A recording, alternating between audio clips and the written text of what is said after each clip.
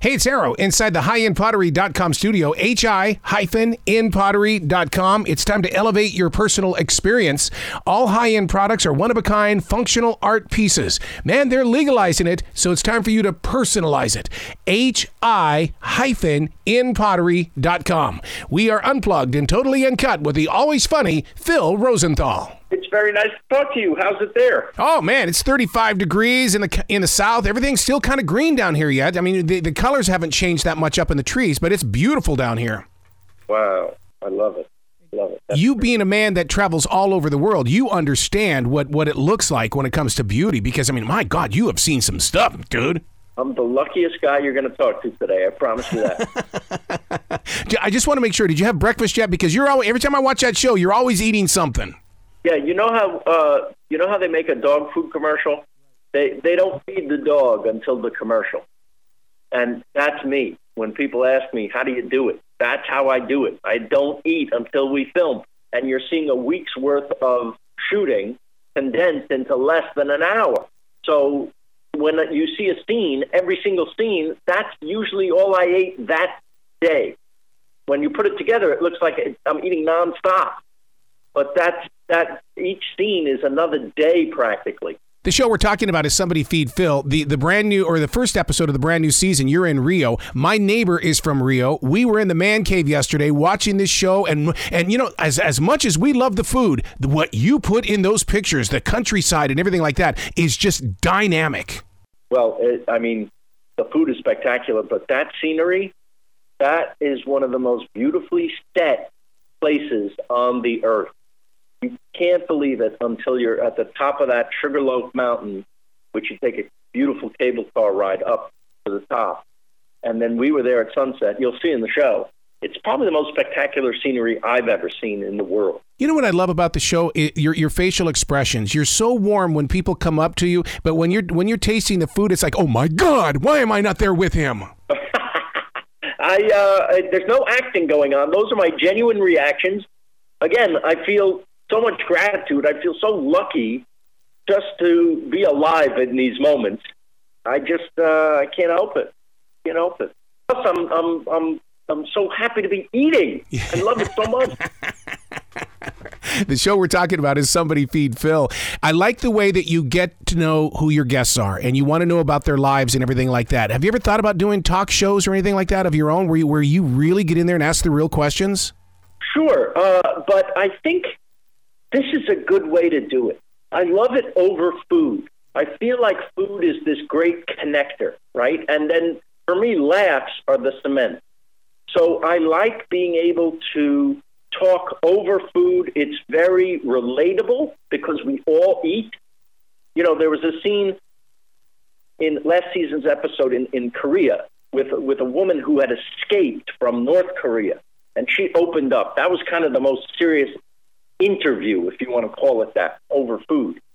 But the food was directly related to her experience. I don't want to ruin it for you if you haven't seen it, but it was powerful.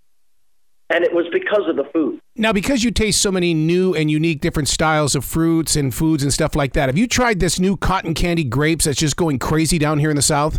I have. They're interesting. They're very sweet. I don't know do they taste like cotton candy to you? Yeah. It's got that. Well, I think it's because I've convinced myself that it tastes like cotton candy. Yeah, it's very interesting how a name or somebody tells you before you have a sip of wine, you're going to have notes of apricot before you drink it, and then it's in your head, and then you do taste notes of apricot, right?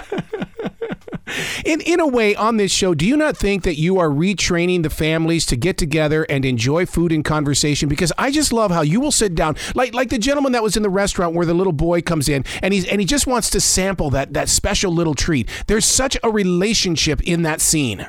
Which one, in Rio? Yeah, when you're in Rio, and the little boy comes in and sits on his mom's lap, and you've got that little chocolate tart. Yes, I love that. Are you kidding? And by the way, not planned at all.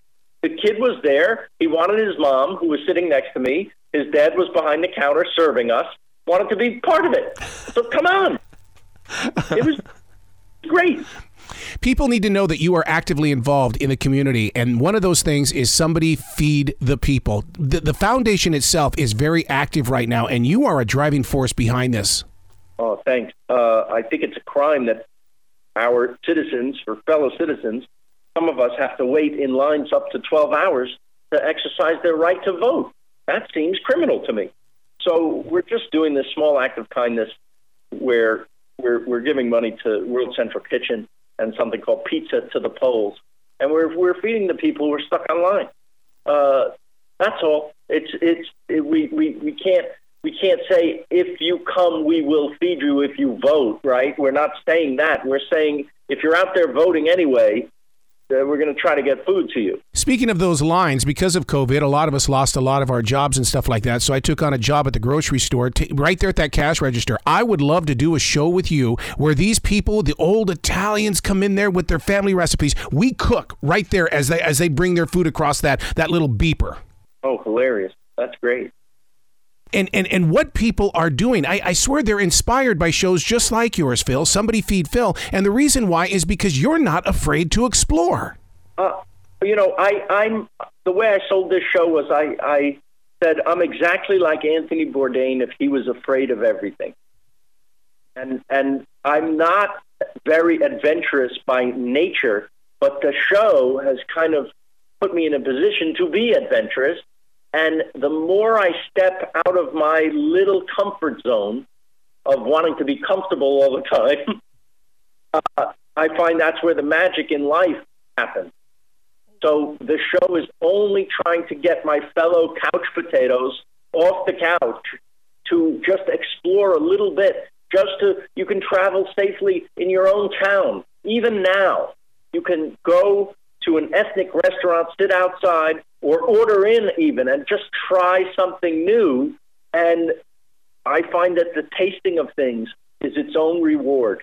It's like traveling. And you are so huge on making sure that people in this country, as well as other countries, we need to save our restaurants. We need to keep those doors open. Yes, it's the second largest employer of people in the United States after the U.S. government.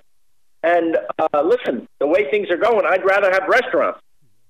I don't want to live in a world without restaurants. It's where our social life is, right? It's where if you and I were going to meet, we'd meet over lunch or a drink or a coffee.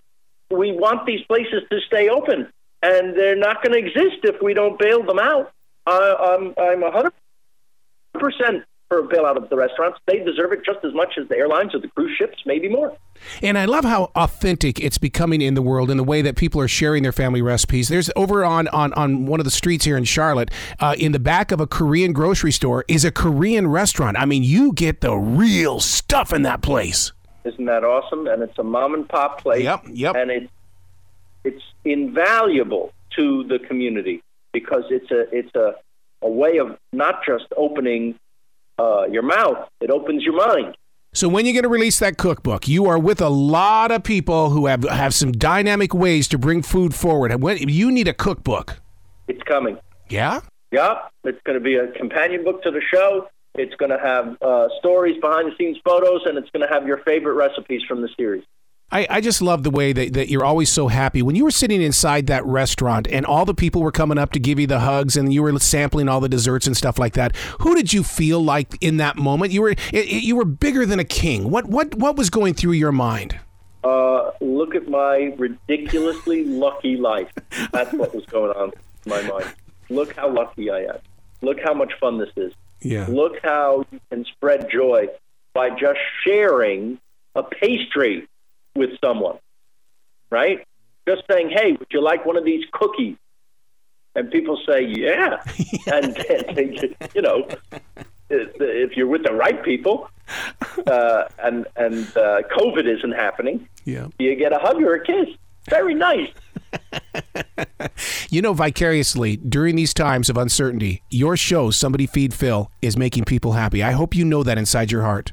I can't tell you how beautiful it is to hear from people on my social media, my Instagram, Facebook, Twitter. I'm so delighted. I can't even keep up now because the show just dropped on Friday. So I'm getting tremendous response. I couldn't make me happier.